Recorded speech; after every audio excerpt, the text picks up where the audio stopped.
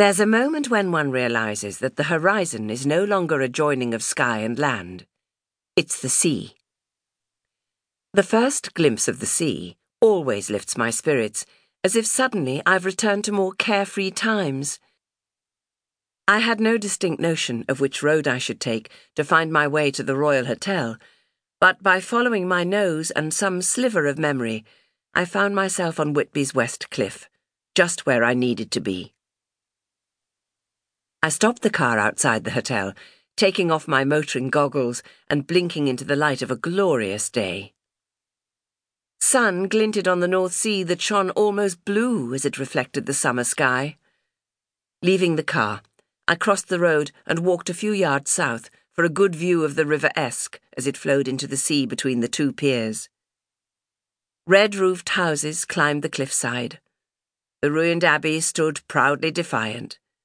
Beside it, the older still St. Mary's Church gave off an air of dignified sympathy. Whitby. Some irresistible attraction had drawn so many people to this end-of-the-world town, hemmed in by the sea at its front and the wild moors behind. This was a lucky place for me, where I met my husband, Gerald. We were young, and had no notion that a war would come and part us forever. We had walked together along the cliffs and on the shore, fell in love, chose my engagement and wedding rings. Captain Cook still surveyed his domain, his statue placed so that he looks out not to sea, but towards the estuary. Black's Guide to Yorkshire will tell you that Whitby is a town of much antiquity, but little historical importance, and that it owes its origin to the abbey founded in the 7th century by Oswy, King of Northumbria. For me, Whitby is a place of happy memories. That's what I might recapture.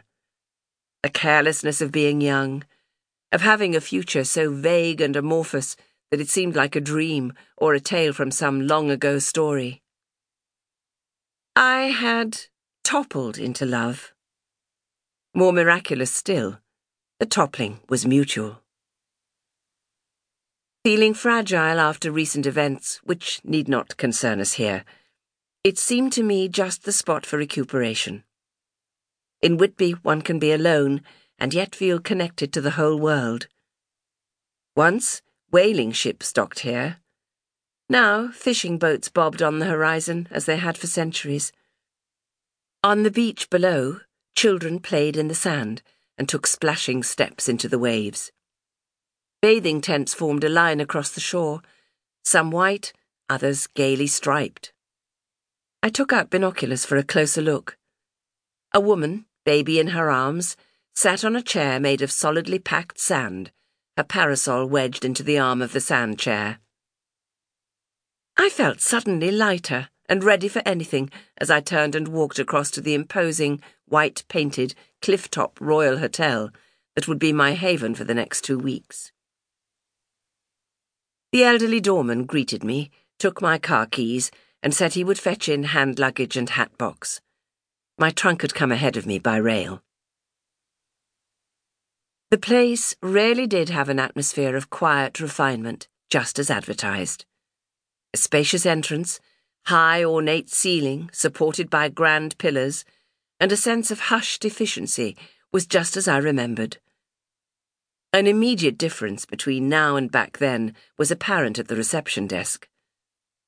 The man on duty was instantly recognizable as a former soldier, his face lined and pinched.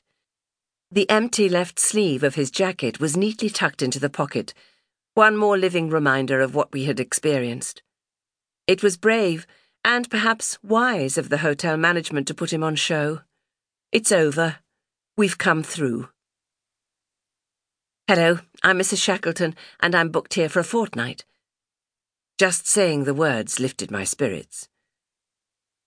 A month ago, Mr. Sykes, Mrs. Sugden, and I held a confab. We agreed that nothing ever happens in August, and we might as well shut up shop and go away. Like the Wakes Week, when mills and factories and whole towns have a complete shutdown. It so happened that we all decided on the East Coast.